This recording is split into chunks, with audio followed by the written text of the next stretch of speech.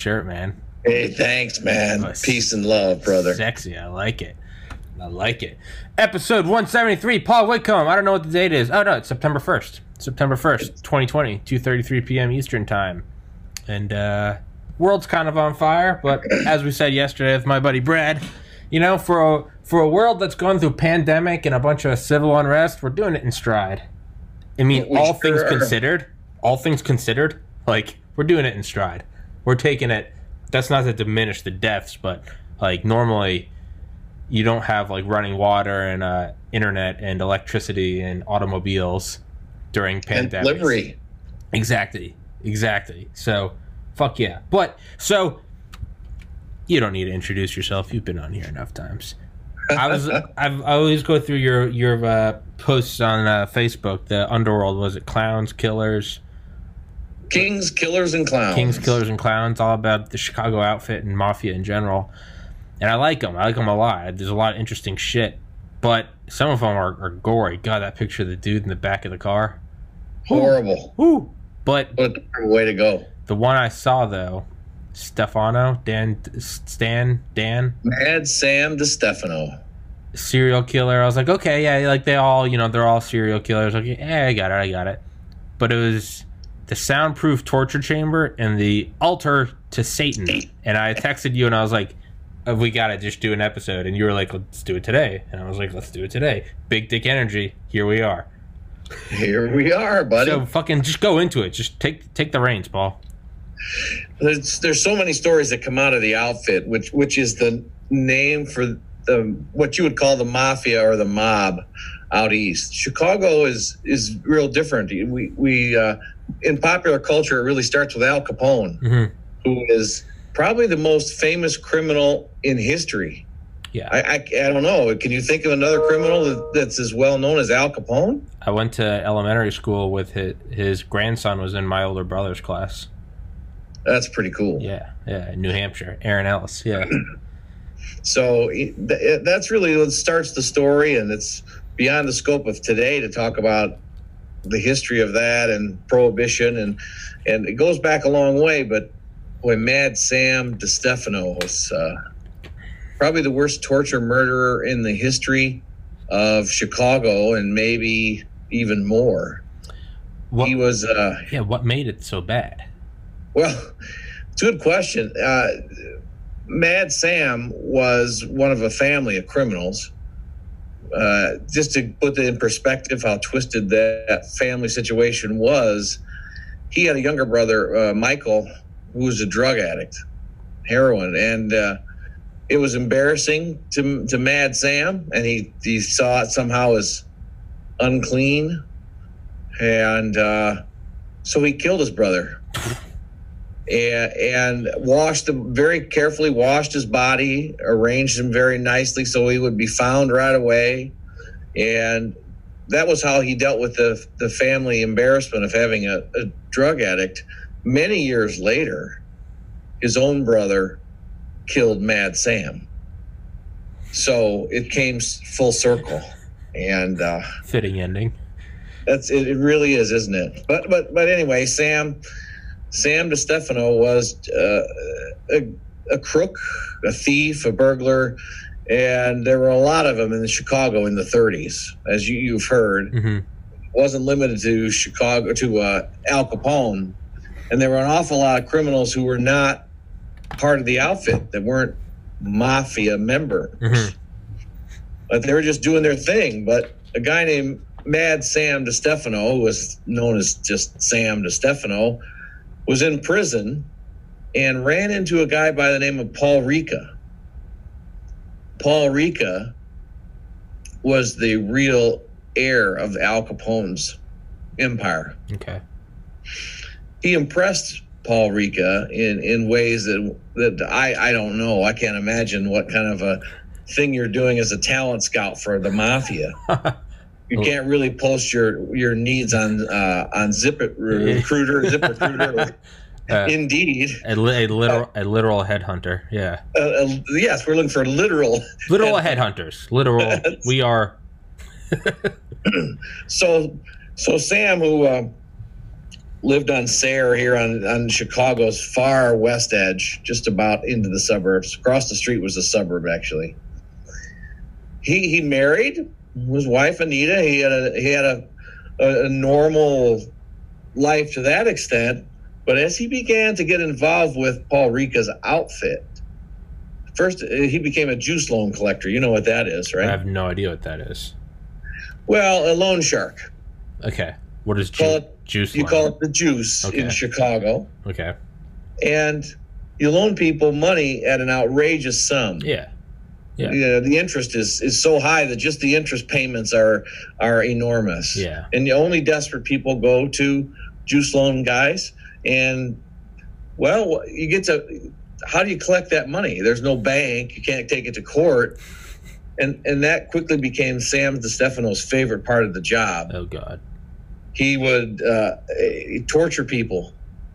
One famous guy was a little late on the money, so Sam kidnapped the guy and chained him to a radiator and made his family at a family gathering, brought the guy in, chained him to a radiator, and made his family pull down their pants and urinate on him in front of the whole crowd. And he had a reputation for that kind of thing. That's why he was called Mad Sam. Even the killers in the mob were terrified of this guy. And Mad Sam was not just a bad guy. He was a Satanist. Yeah. And would have fits where he'd throw himself to the ground and spin around like some demented Curly from the Three Stooges and cry out to Satan and how he belonged to Satan and asking for Satan's help. And so the guy's got a pretty black resume. Sure. Not the kind of guy you'd want to borrow any money from, right? Or the guy that you want collecting your money. That's the interesting thing about it. He was so sick if he so worked, twisted. I was going to say, if he worked for China, the U.S. would have paid our debt off years ago. You need 20 trillion? Got it, bud. Here you go. That's exactly lump sum, right. Precious metals. You got it yesterday. It's amazing what an ice pick to the scrotum does to one's motivation. Amazing. Yeah, it really does. But yeah. But this guy, he was the real thing. I mean, he was so vicious and so unpredictable that even though he earned a lot of money, the mafia would never let him be a member, the outfit. He was never a made member of the outfit because he was just plain too terrifying and too crazy. He was too crazy for Al Capone's heirs. That tells you something about how whacked out this guy was. Kind of ironic. It's almost the same. It's almost the same stain that he viewed his little brother as, the heroin addict. Right. Same. That's it's exactly a stain. Right. Keep him at a distance. He's very useful. Yes. But that's all he is. Yes. He was an animal. To Rottweiler, yeah. He made a ton of money, and people were terrified of him. Yeah. Give you an idea. I got a couple of stories about Mad Sam that are pretty amazing. The first one is, this is how insane he was. He got upset at his wife Anita for some reason. I imagine being this guy's wife, and come home and dinner's not ready. Maybe he is just an awesome husband. Oh, wouldn't he be great? Maybe so he got mad at her, and this is how he punished her. And this was in the late 50s, early 60s. Segregation is still in play. Mad Sam got in his car, drove to a gas station, went up to the first black man he saw, stuck a gun in his ribs and said, "You're coming with me." Tossed the guy in his car. This poor guy's thinking he's getting kidnapped or what have you. He drove the guy back to the house and then forced his wife to perform fellatio on him at gunpoint to punish her. So this poor guy, you can imagine, he's African-American. He's being forced to do this. He thought for sure he's about to be either killed or sent to jail for the rest of his life. So he actually was let go by Mad Sam. He went right to the police station and reported the whole thing. Maybe Sam was just into that. Well, Sam was into a lot. Maybe he was just into that, and that was his excuse. If he had been alive in 2020, hey, no one shames you. If you're into cuckoldry, it's fine. Hey, man, that's fine. No one can. On the Tumblr anytime. And yeah, exactly. Props to that black guy. Well, tell you what, the guy was terrified, and rightfully so. Not only did he survive a trip to Mad Sam's house, but how do you even get it up during that? That's a really interesting technical question. I'm not really sure to know the answer. I had a friend that had sex in the U.S. Capitol building. No kidding. Yeah, he was like 22 or something. Brilliant kid. One of my best friends. Mm-hmm. He was like interning for some senator or something. And he fucked this chick in the bathroom. And I was like, how'd you do it? And he was like, I was horrified. And I was like, did that help? And he was like, it actually did. It was pure fear-based. And I was like, why did you do it? And he was like, I don't know, but it had to be done. And I was like, he's very successful. He's a very successful guy. You never know. But, yeah. Sorry. So, yeah, Mad Sam, yeah, so punish his wife. And, yeah, that is a little fucked up. It sounds a little more sex-driven. Sounds a little more like that was just an excuse. Maybe he was looking for an excuse. He just couldn't be open with his wife. It's really hard to say. The thing about that is that implies that somehow he was afraid. And I don't think Mad Sam was afraid of anything. No, me neither. I really don't. Maybe really was just insane. Yeah. And another great story about him is told by Bill Romer, who was the most decorated FBI agent in the history of the agency. And in the 50s through the 70s, mid-70s, he was assigned to the organized crime unit in Chicago. Mm-hmm. And one of his objects was to recruit informants, double agents, within the outfit.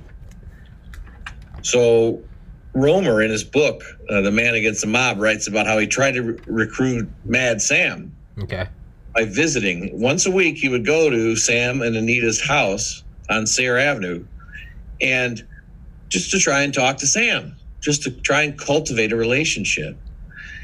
And Anita would always serve him coffee before Sam would come up from the basement.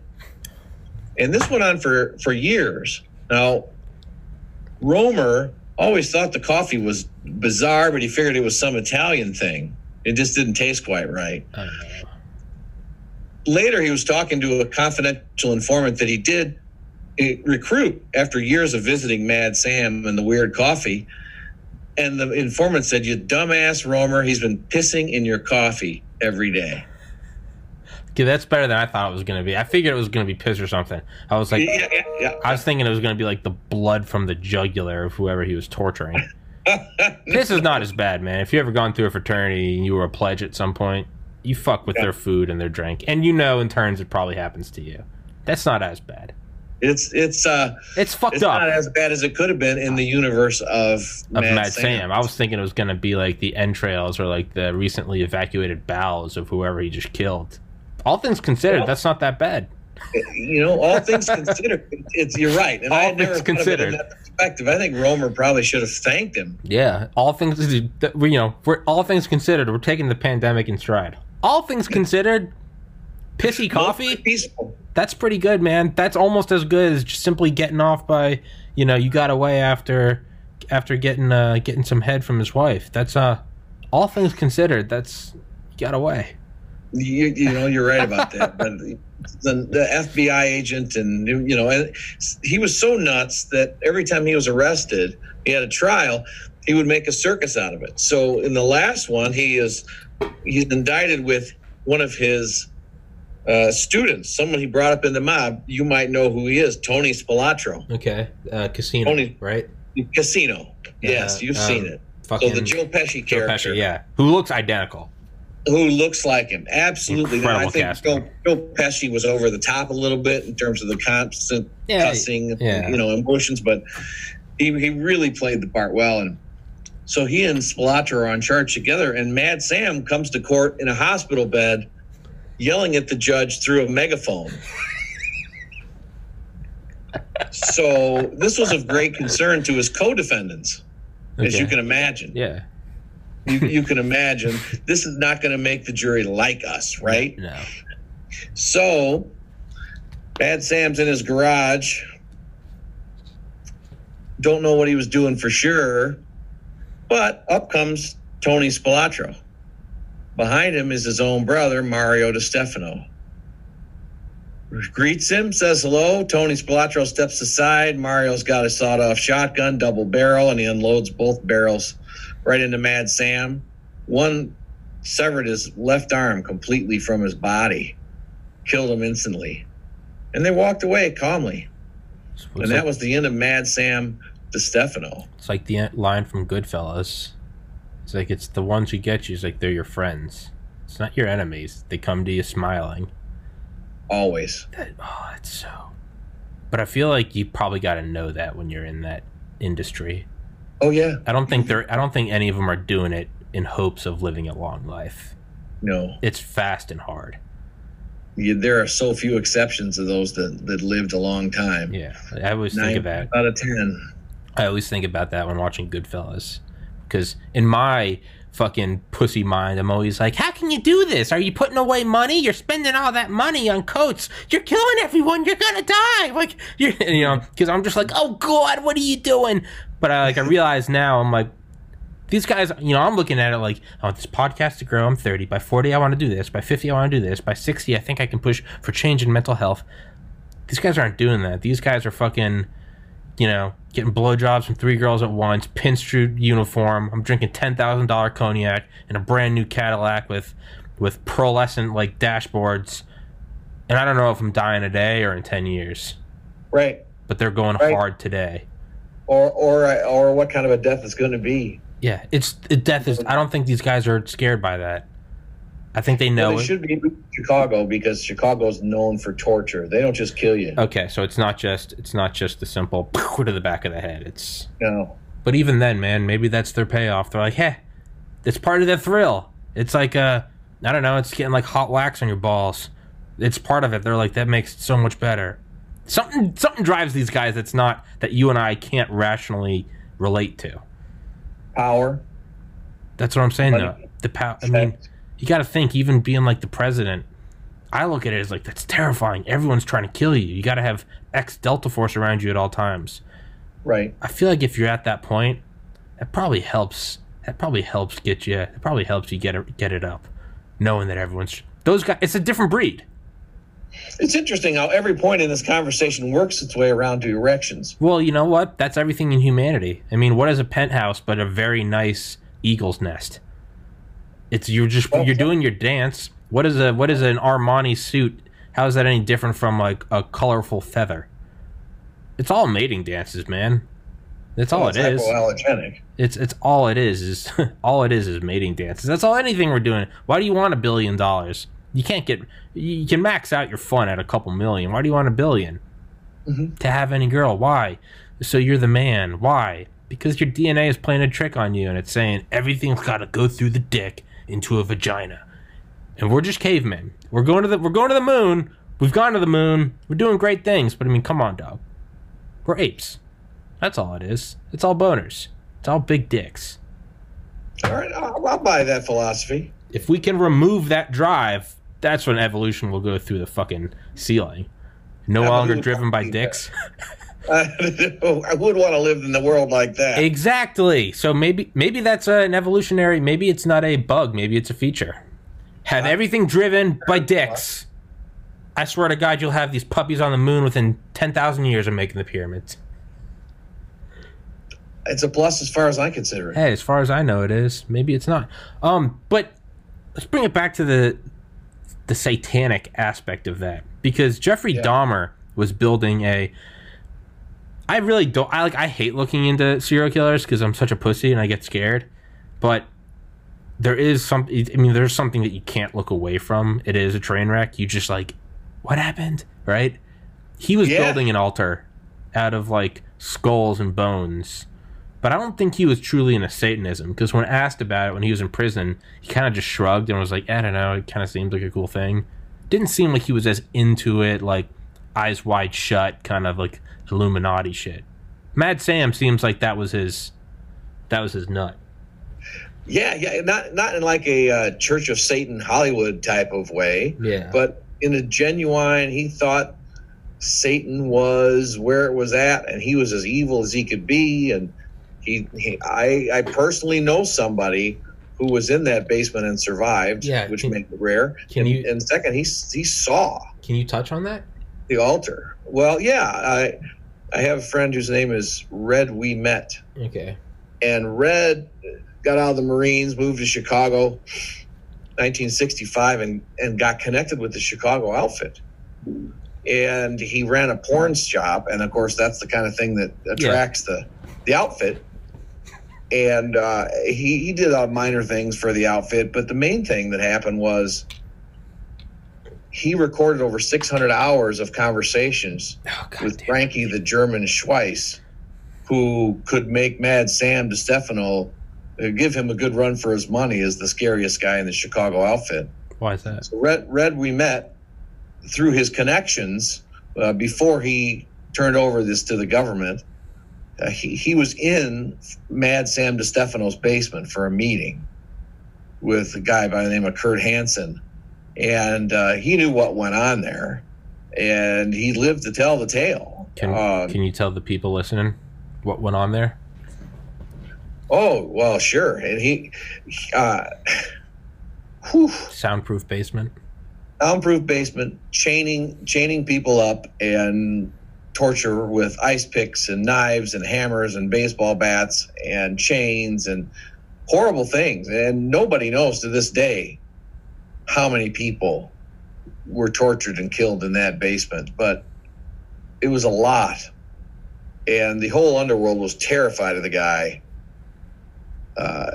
So terrified that, of course, they eventually killed him. And he couldn't be controlled. And he was used as a source of fear, and he was a very good earner. And he had an altar. He had an altar of Satan in his basement, yes. Can you go into that more? Do you know anything more about it? Red described it to me as a table draped in black cloth, and he didn't see him perform anything or anything like that. I don't think that Mad Sam was organized, not only in a serial killer sense, but in his life enough to be part of any kind of organized religion. My guess would be that he would call out to Satan like you and I would call out to Jesus, and just feel it was natural. Sure. And that was something he never denied. And when you're at the point where these mobsters wouldn't bring you into the club because you're too dangerous, you are one rabid dog. I mean, Hitler was scared of one of his guys, Reinhard Gehlich, I think. Heydrich. Yeah. That was in a Surprise Kill Vanish by Annie Jacobson. Talked about his assassination. Yes. Hitler feared him. Hitler apparently said that man has an iron heart. Hitler said that. Hitler was like, he's a bad guy. Quite a compliment. Yeah, when Hitler's like, apparently Hitler was kind of uneasy around him too. Always had his own, you have to fact check me, but apparently always had his own security detail. Not just like normal SS, but was just like, I don't know what this motherfucker is. Yeah. Yeah. Yeah, that's like being called a horn dog by Bill Clinton. Exactly. That's like Bill Clinton, like, that man doesn't understand that no means no. That man doesn't understand respect. It's like, whoa. Whoa.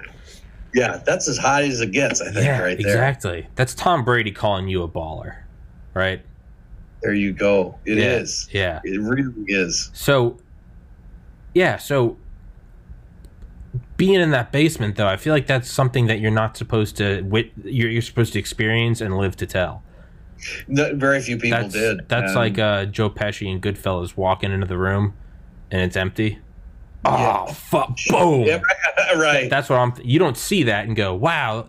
If you're in some like deep underground Masonic lodge and you're watching ex-presidents like sacrifice a baby in black robes, it's not like, man, I'm gonna tweet about this. It's like, oh, so I guess this is the last thing I see, right? Yes. You don't see it and walk away. Well, in the Chicago outfit has a history of torture like this. I mean, there are other stories.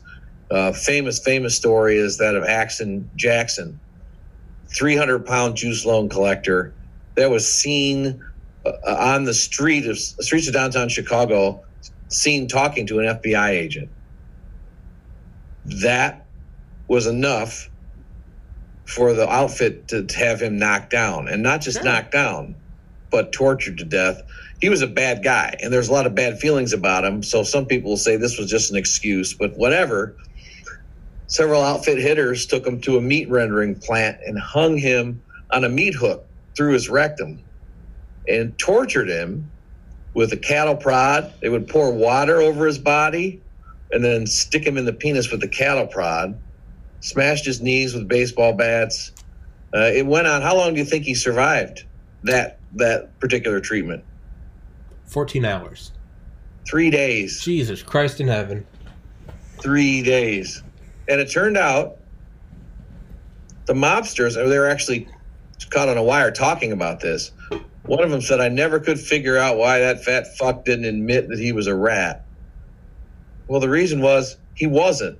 Damn. The FBI agent just came up to him and started talking to him. Jackson never gave him anything. Damn. So in his mind, he's probably like, I'm not telling this guy shit. They're going to be so proud of me. Yeah. And they were like, fuck that guy. Right. That's exactly right. Maybe that FBI agent was a sly dog. Maybe he was like, I'm going to let these motherfuckers see me talk to him. Maybe that got him. Yeah, I was going to say, that's a way to get some street cred in the FBI. Be like, yeah, I talked to a guy once and they tortured him to death because they're scared of me. Yeah. Absolutely right. Can you imagine, though, 300 pounds impaled by your rectum? I mean, at what point does shock knock you out? Oh, I'm sure he passed out several times. Imagine waking up and you're still there. Yeah. So, I mean, those are a couple of the stories of torture in the Chicago outfit. And, of course, the most famous one, if you've seen Casino, you've seen it, where they put the guy's head in the vice. Pop his eye out. Popped his eye out. That was Tony Spilatro that did that. Mad Sam's protege. Oh. One of the guys there was eating pasta while it was going on. So you can imagine. I saved that image you posted in your Facebook group, which I'll link in the description and top comment. Mm-hmm. Is Al Capone's spaghetti, secret spaghetti? Oh yeah, yeah. It looks good. I want to get my mom to make it. Yeah. We're gonna give that a try. There's a lot of good recipes, a lot of good eating. That's one thing about.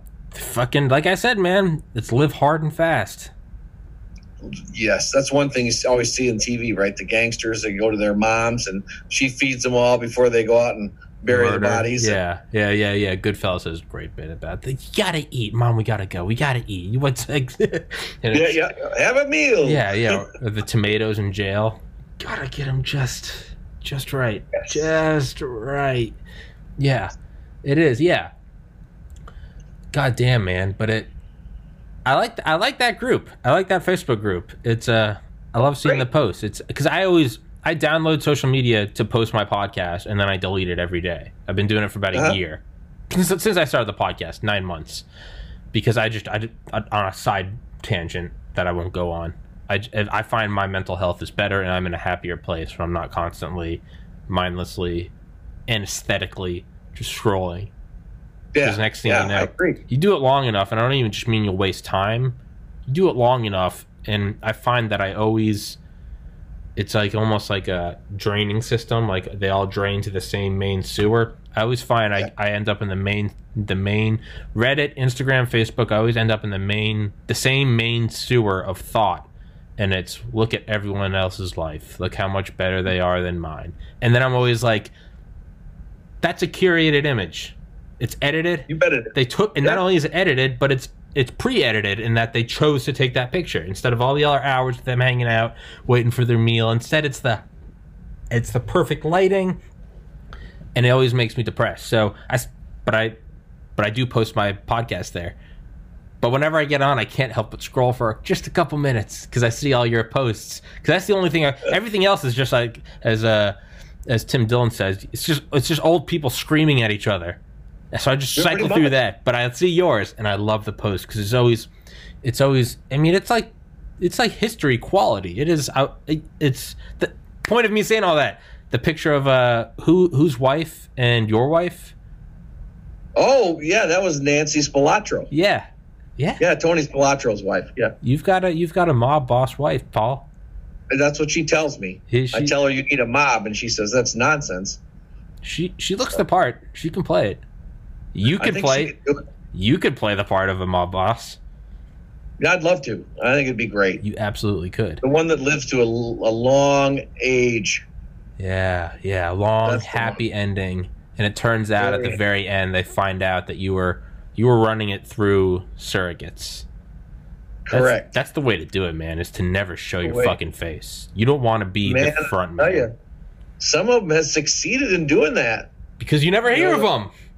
You can never hear of them, and there are ones that just come out of nowhere, and all of a sudden you find out like these were the guys at the top. Yeah, and they're like The government's 90. facing other guys. Yeah, you've posted some images of that of like the outfit lineup, and it's always like it's a guy's face or name that you never hear, and it's like you've heard of Al Capone, you've heard of Tony, and then you just see some dude, and it's just some Italian motherfucker, but he could just as easily just own a deli. But it turns out he's the mob, he's the kingpin, but he's not fucking stupid. He plays it through different faces. You got it. You don't want to be John Gotti or Al Capone. No, because you want to be Sam Carlisi. Yeah. You don't. Yeah. You don't know who that is, and nobody knows who that is. The government didn't have a picture of him. You don't want to be the CEO of Apple. You want to be the hedge fund owner that is hidden behind umbrella corporations.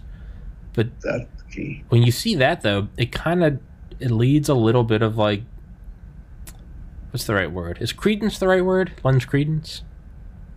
Credence or street cred, or depending on the implication. Oh, okay. I mean, like I'm looking for like gravitas, authenticity, like legit. Well, I'm saying it gives some seriousness to the idea that like the president is just a front man, whether or not he knows it.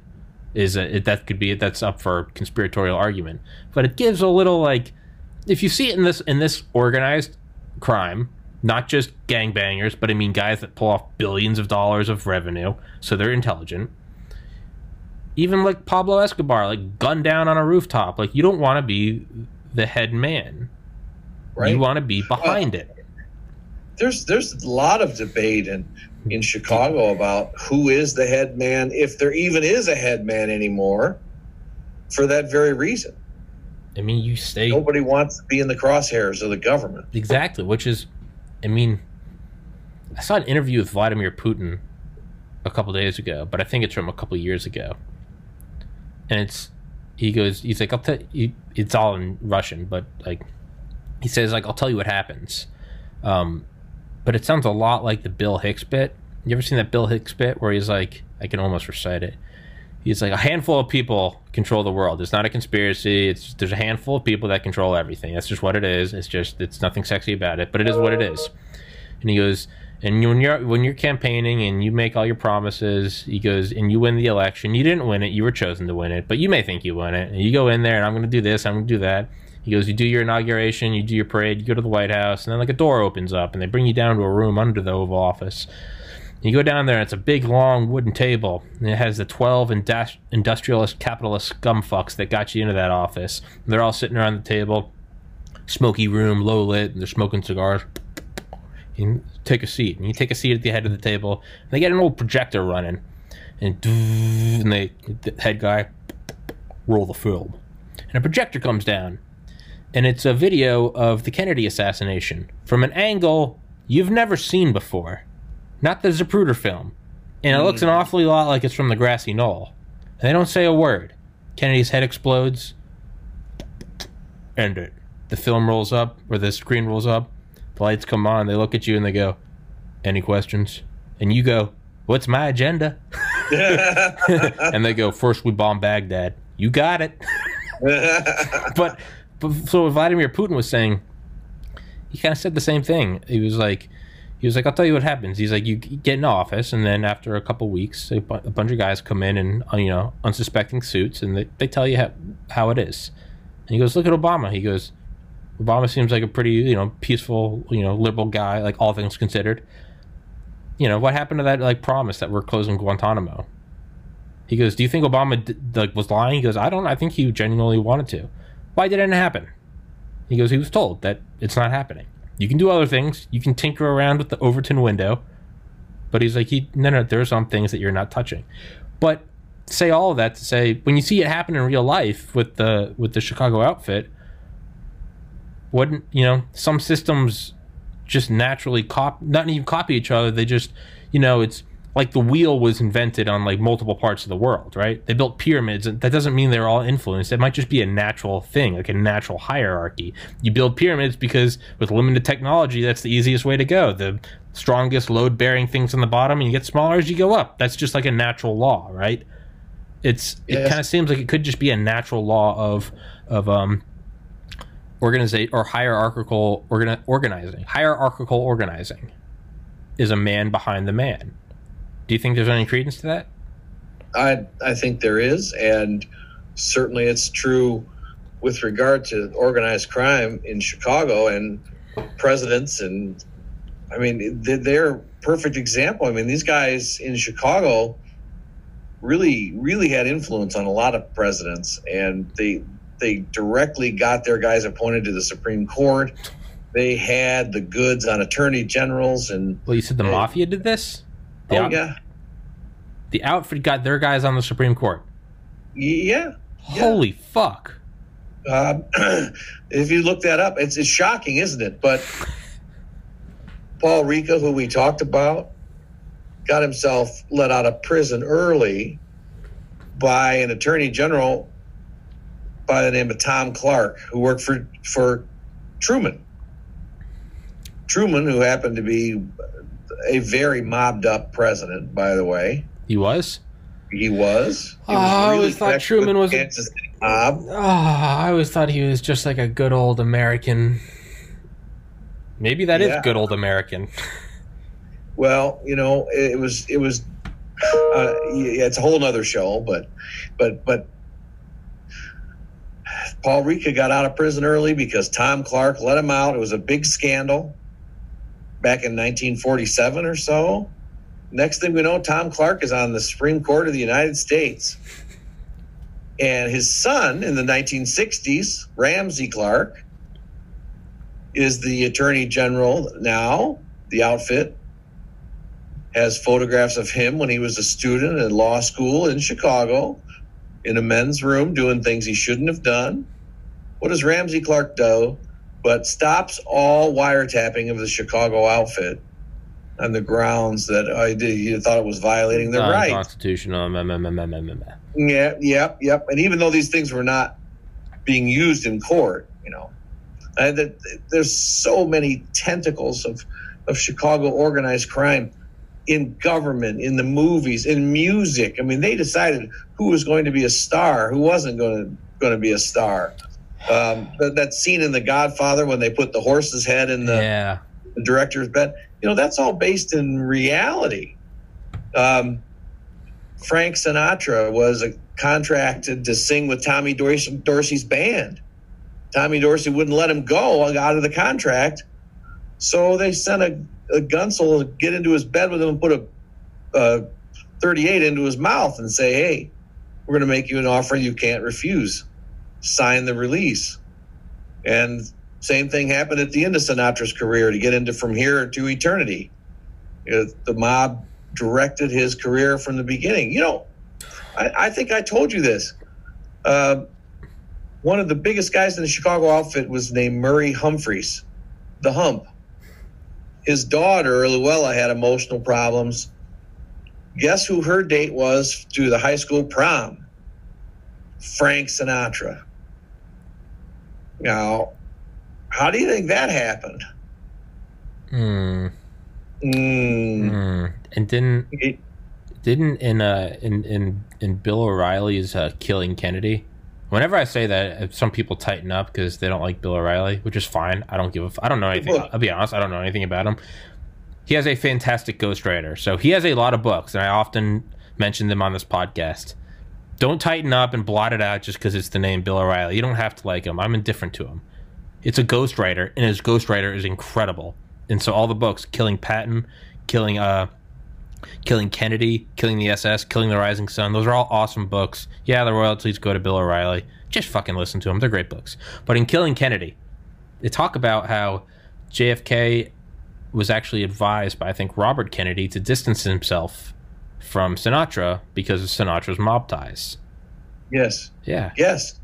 That happened because one of the mobsters, Sam Mooney Giancana, who was a flashy John Gotti type of mob leader, was drunk.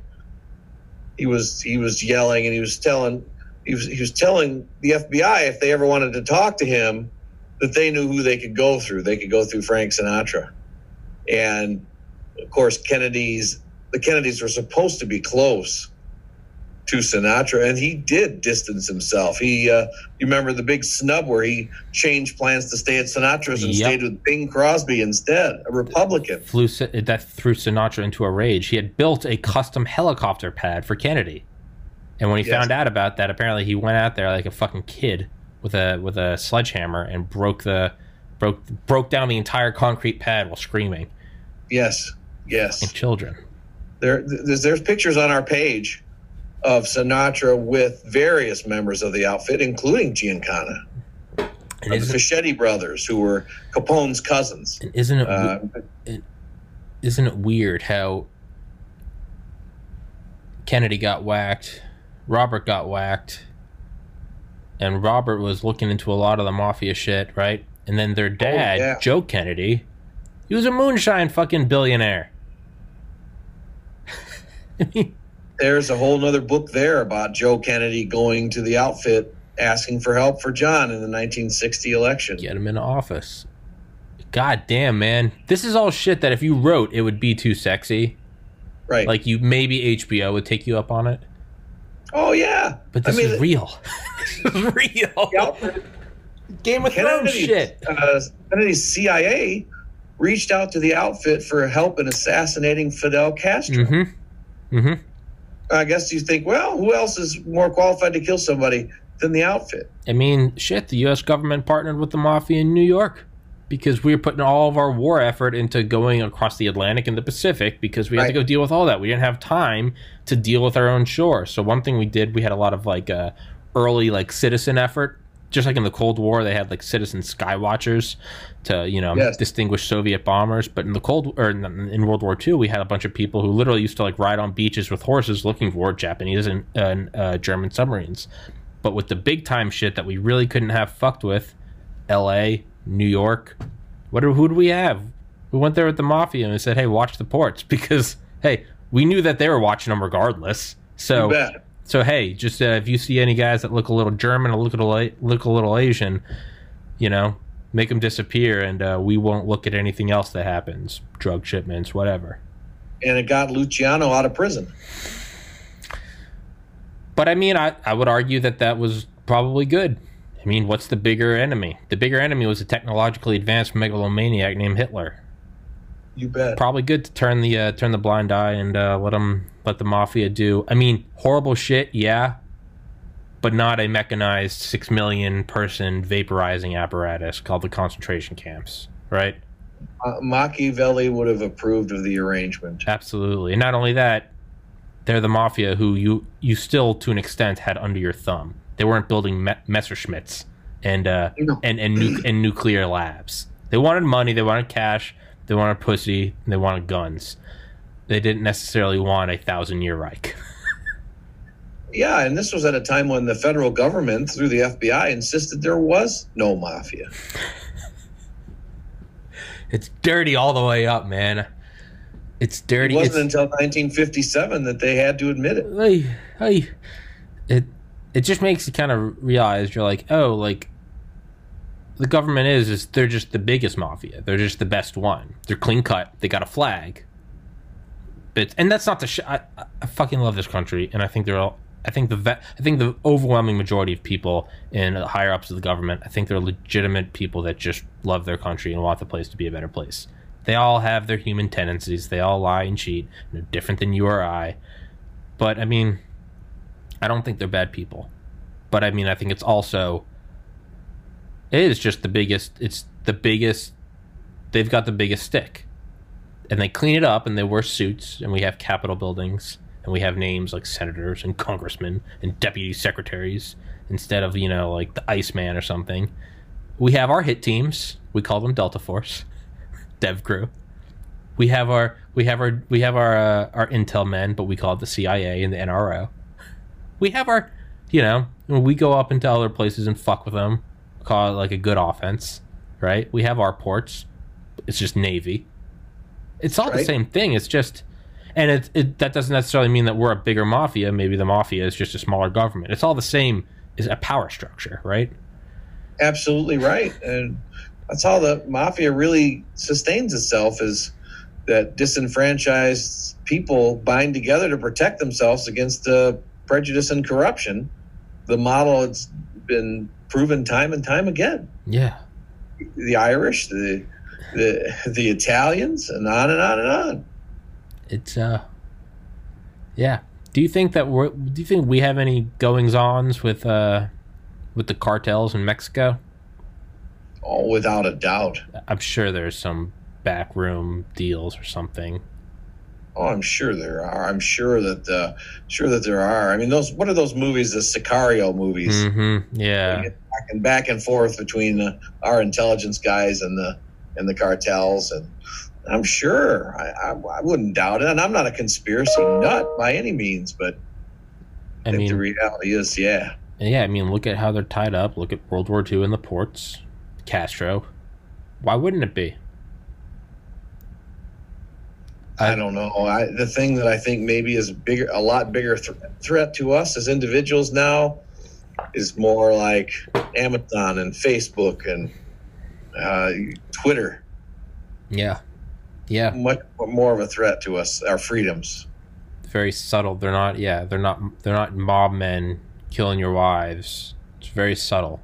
They come to you with brightly colored apps with squeaky, inviting little invitations and little noises. You like a tweet, or bing, and a little heart explodes. Ah, I posted something. I got 10 likes. Yeah. But they're that little reward. That little tentacles wrapping around the planet.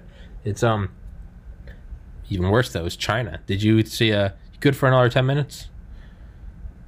Yeah. Yeah? Yeah. Let's do it. It's I don't know why I just did that. A whip.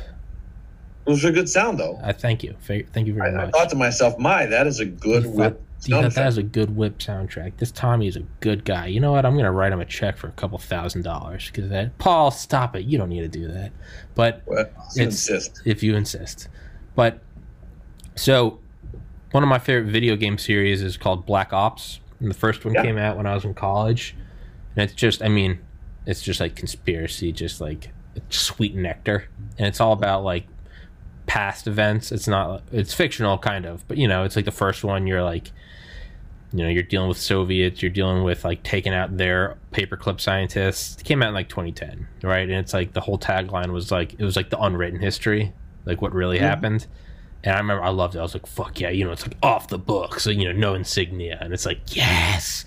And like your guy ends up turning into like a Manchurian candidate that kills Kennedy or something. It's amazing. Even if you just watch like the cutscenes, all the cutscenes tied together, it's like an hour. It's a great little movie.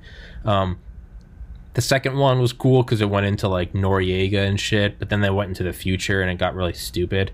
And the third and the fourth ones I never played. We don't talk about those. They're terrible. But they're coming out with another one called Cold War, and it's all under Reagan. And it's about like KGB sleeper cells destabilizing the U.S. over decades.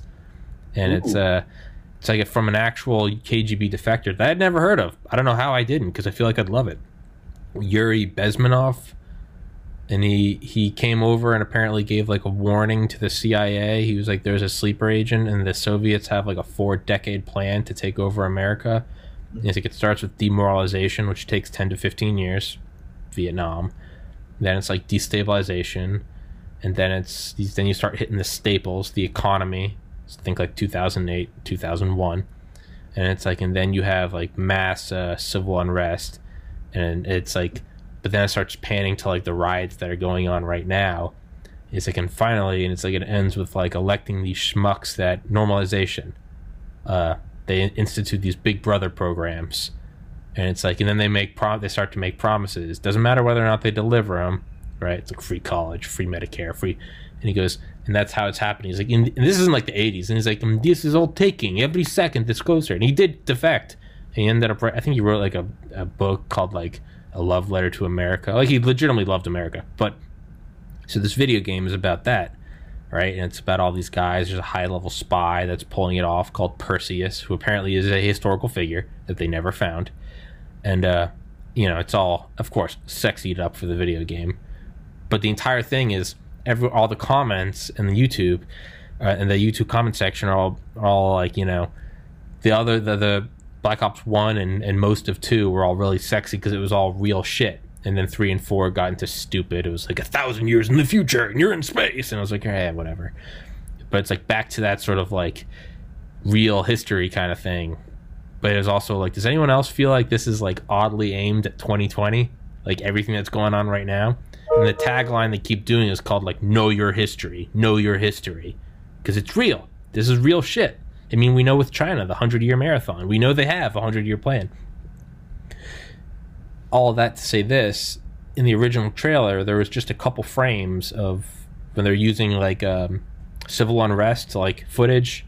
It's just random riots. It's like it's like Polish uprisings, like East Germany, West Germany. But there's like a couple frames of Tiananmen Square. China reached out to Treyarch, Treyarch, the company that makes Black Ops, which I think is owned by EA. Could be wrong. Activision, whatever. And they said that you're going to remove that. You're going to remove those couple frames or you're not going to have access to the Chinese market, which is 1.3 billion people. Yes. And Treyarch took down the trailer and re-uploaded a new one with at the Tiananmen Square. But they still have the audacity to say, know your history. So it is now, it's already being tainted and asterisked by know your, people, the sarcasm font, capital letter, lowercase letter, capital, everyone, know your history, as you're actually wiping out your history. And so it's weird that it is real time, know your history, as the history is being erased from the literal trailer saying know your history. So, yeah. So it's meta history now. Yeah, it's happening right now. That doesn't have anything to do with what we were talking about, but I thought it was interesting because you and I had talked about China before, and I sent it to General Spaulding, asked him what he thought. I think that's fantastic. Yeah, and it's a business decision. I understand it. You're a private business. You can do whatever the fuck you want. I'm not trying to say that you can't do that. You're more than welcome to. It's like you and I always say. You're free to do that. You're free to censor. You're also free to lose your business. Exactly. Consequences. Yeah. Yeah. Why don't they do a version for China that doesn't have that in there? Because China's getting bolder. Now they know they can take off the whole trailer. Because they're growing. The whole world's kind of pissed off at China. My viewpoint. I think we just need to nuke them from orbit. But I know that's not a popular idea or a sane one. Burning down the baby taking out the baby with the bathwater. Burning the baby with the bathwater. Yep, might be my metaphors. It's so upsetting. It might be throwing out the baby with the bathwater into the nuclear explosion. It's yes. It's yeah, man. I don't know. I'd like to think that, I don't know where I'm going with that. I'm listening to Dawn of the Code War. Who the fuck is it by? One of the authors is the co-author is Garrett Graff of Raven Rock. Yeah, right. Who I got in touch with the other day again about the podcast. Yeah, and he sounds interested, but he sounded interested last time in like February. Right. And he's starting to ghost me again, so I'm gonna have to call him again. Be like, hey, keep it up. Don't quit. Yeah, there's a fine line between being persistent and being like harassing, right? Well, you don't want to be annoying. You don't want to be like a dick. Like the dude has a life. He has a family. He has kids. He's a professor. Like, but at the same time, I really want him. But the book with Garrett Graff, but the primary author is John P. Carlin, Dawn of the Code War. It is a good fucking book. Yeah. Oh yeah, a lot of interesting shit about cyber warfare. Very in line with like Stealth War by Robert Spaulding. But one of the things that I'm on right now is like the real world effects of the movie The Interview. The Seth Rogen movie about Kim Jong-un? Yeah, I love it. Yeah. And like the Sony hacks that came from North Korea. Mm-hmm. Dude, the real life story of like the making of that movie and the impacts are almost funnier than the actual movie, which I think is it's one of my favorite movies. It's pretty good, yeah. Some of the shit that they're like, North Korea was like sending messages to the FBI and Sony, and they're like, "You will take down this film of terrorism," and it sounds like South Park. They were like, "And Sony will pay for making such an unfunny movie, making fun of your leader." And I was just like, of course they've got their fucking cliche threats. They're like, "You remember the 11th of September? It will be a million times worse." Like, okay, North Korea, but some of the shit was like, they'd have like real serious threats, like we're gonna kill like the directors, the producers, the actors, and then they'd like release their addresses, and it was like, okay, well that's a real threat, like we need the FBI there. But then it was other stuff like, "And you will see the effect or the impact of making an unfunny movie about the glorious North Korea." I was listening to that part this morning laughing. I was laughing or this morning while going for my walk, I was laughing like an idiot because I just imagine South Park like. I imagine a South Park clip of like, you will not release this unfunny movie about our glorious reader," and like, "I can't film." Yeah, like, "Oh yes, Humbrix, oh yes," but it's like, "You will not release this film, or you will be visited by 1,000 nuclear warheads for making an unfunny movie, and the world will see how unfunny your theaters are." And I was just like, you can't write this shit. But there was legitimate, yeah, and apparently Obama eventually had to make a statement on like December 19th of like 2013 or something. And I don't know if it was a public statement or if it was a statement to the intelligence community, but it's fucking brilliant. Obama was like, he was like, this is obviously a grave threat and for setting future precedences of letting an outside actor push censorship on us and fear that is letting terrorism win, and worse yet, could impose self-censorship. And but then he was like, "If they don't like you for putting out this movie, imagine what will happen when you put out a documentary on them." He goes, if you let them start censoring you now, it's over." So he says, he goes, "They are personalities," talking about Kim Jong-un, he goes, "They are personalities that don't like being made fun of, but indeed they are personalities that should probably be made fun of." And then got on Air Force One, and I was like, that's fucking hilarious. So Obama basically saying, release the film, just release the film, fuck them. And then apparently like all of like North Korea has their own internet called the intranet, and it's like a self-closed system. Apparently like a couple days later, like that whole system went down and no one could get online in North Korea. It's kind of like the intelligence community smiled and winked. Like, oh, we don't know what happened. Wow. That's crazy. But what a coincidence. Yeah. So I thought that was kind of badass from Obama. Yeah, he was like, yeah. they should be made. And then he said, he's like, "And we will return in kind." And a couple days later, their whole system went down. Oh, wow, what happened? What a coincidence. Big dick, baby. Closing this podcast up. Are you gonna make a podcast? We're doing one. We're doing it's a video now. It's on YouTube. Kings, Killers, and Clowns. The Underworld. Send me the link. So I will send you the link. We've got our interviews up there with. Yesterday we did a cast with the author of a new book about Capone and the Untouchables. Okay. And the guy that wrote The Road to Perdition. I don't know if you've seen that, the Tom Hanks and Paul Newman movie. Mm-mm. And we've been having a good time, and we're putting more up all the time. But you're going to keep going? All started. I was because I thought I saw something in your Facebook group about an episode. I was like, is Paul finally doing it? Yeah, dude. I think started, buddy. Bullshit. I think, dude, I'm excited for that. I want to see you go into it. That's gonna be a good, because there are a lot of podcasts that are just series about specific things. Like there's the Fighter Pilot podcast. Yeah. There's the After Action Review Report, which I haven't watched, but I've seen some of the guys I've had be on there. I think Comstock, Mike Durant, and it's by this dude. It seems like it's my age, ex Green Beret. He describes himself as the world's most okayest Green Beret, but these are all like specific things, right? Fighter Pilot podcast. There's all very specific. There's like nuclear war podcasts, serial killer podcasts. Mm-hmm. You clearly have a passion for the Chicago outfit. Make a fucking Chicago, because you can't rely on the History Channel anymore because it's all a bunch of fucking rednecks looking at the aliens in the skies talking about how there's bulletproof alligators. Like, it's right. That shit's retarded. You can't have it anymore. So yeah, they've handed the field for legitimate. They're now re-uploading all their old shit from the 90s and 2000s. Yeah, superstructures, documentaries, all the and the videos are on like 144p because they're all made in like 2003, but they're re-uploading them like in 2020 the last couple months.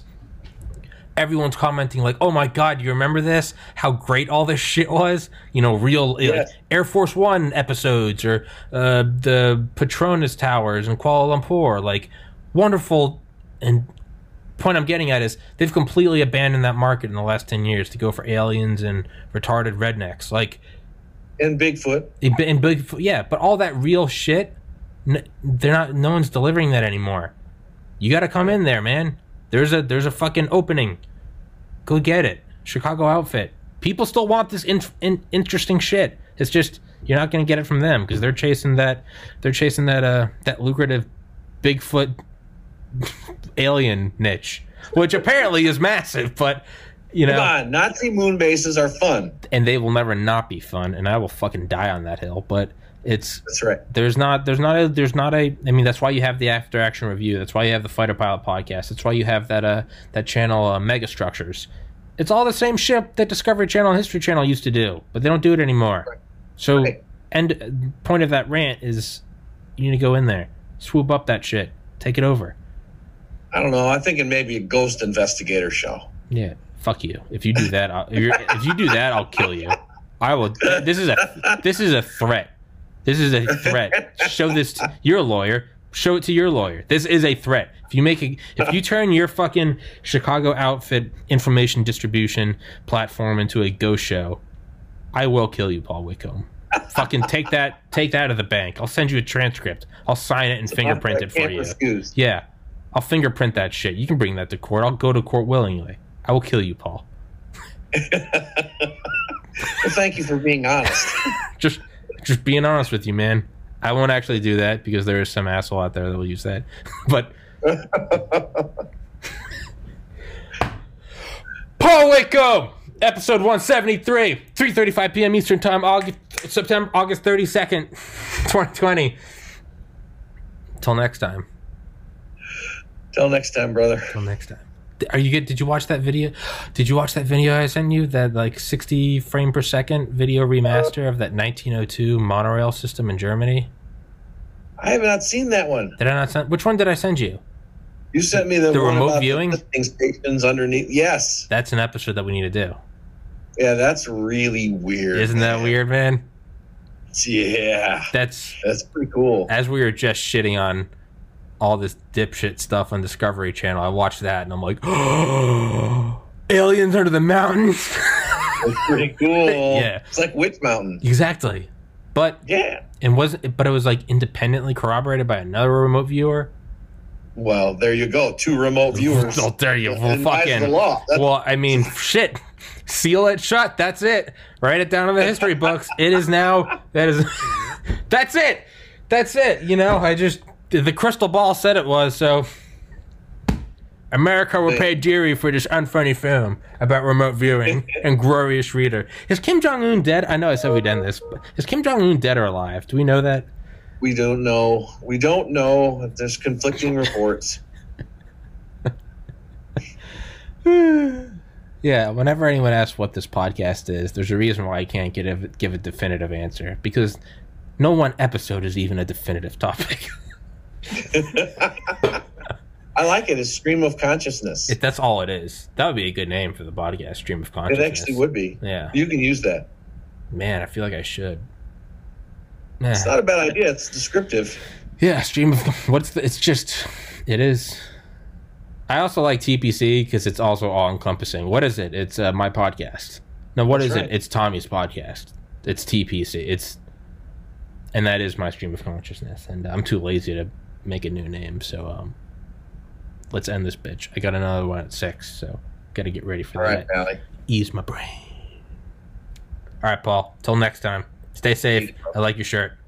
Thanks. Peace. Bye.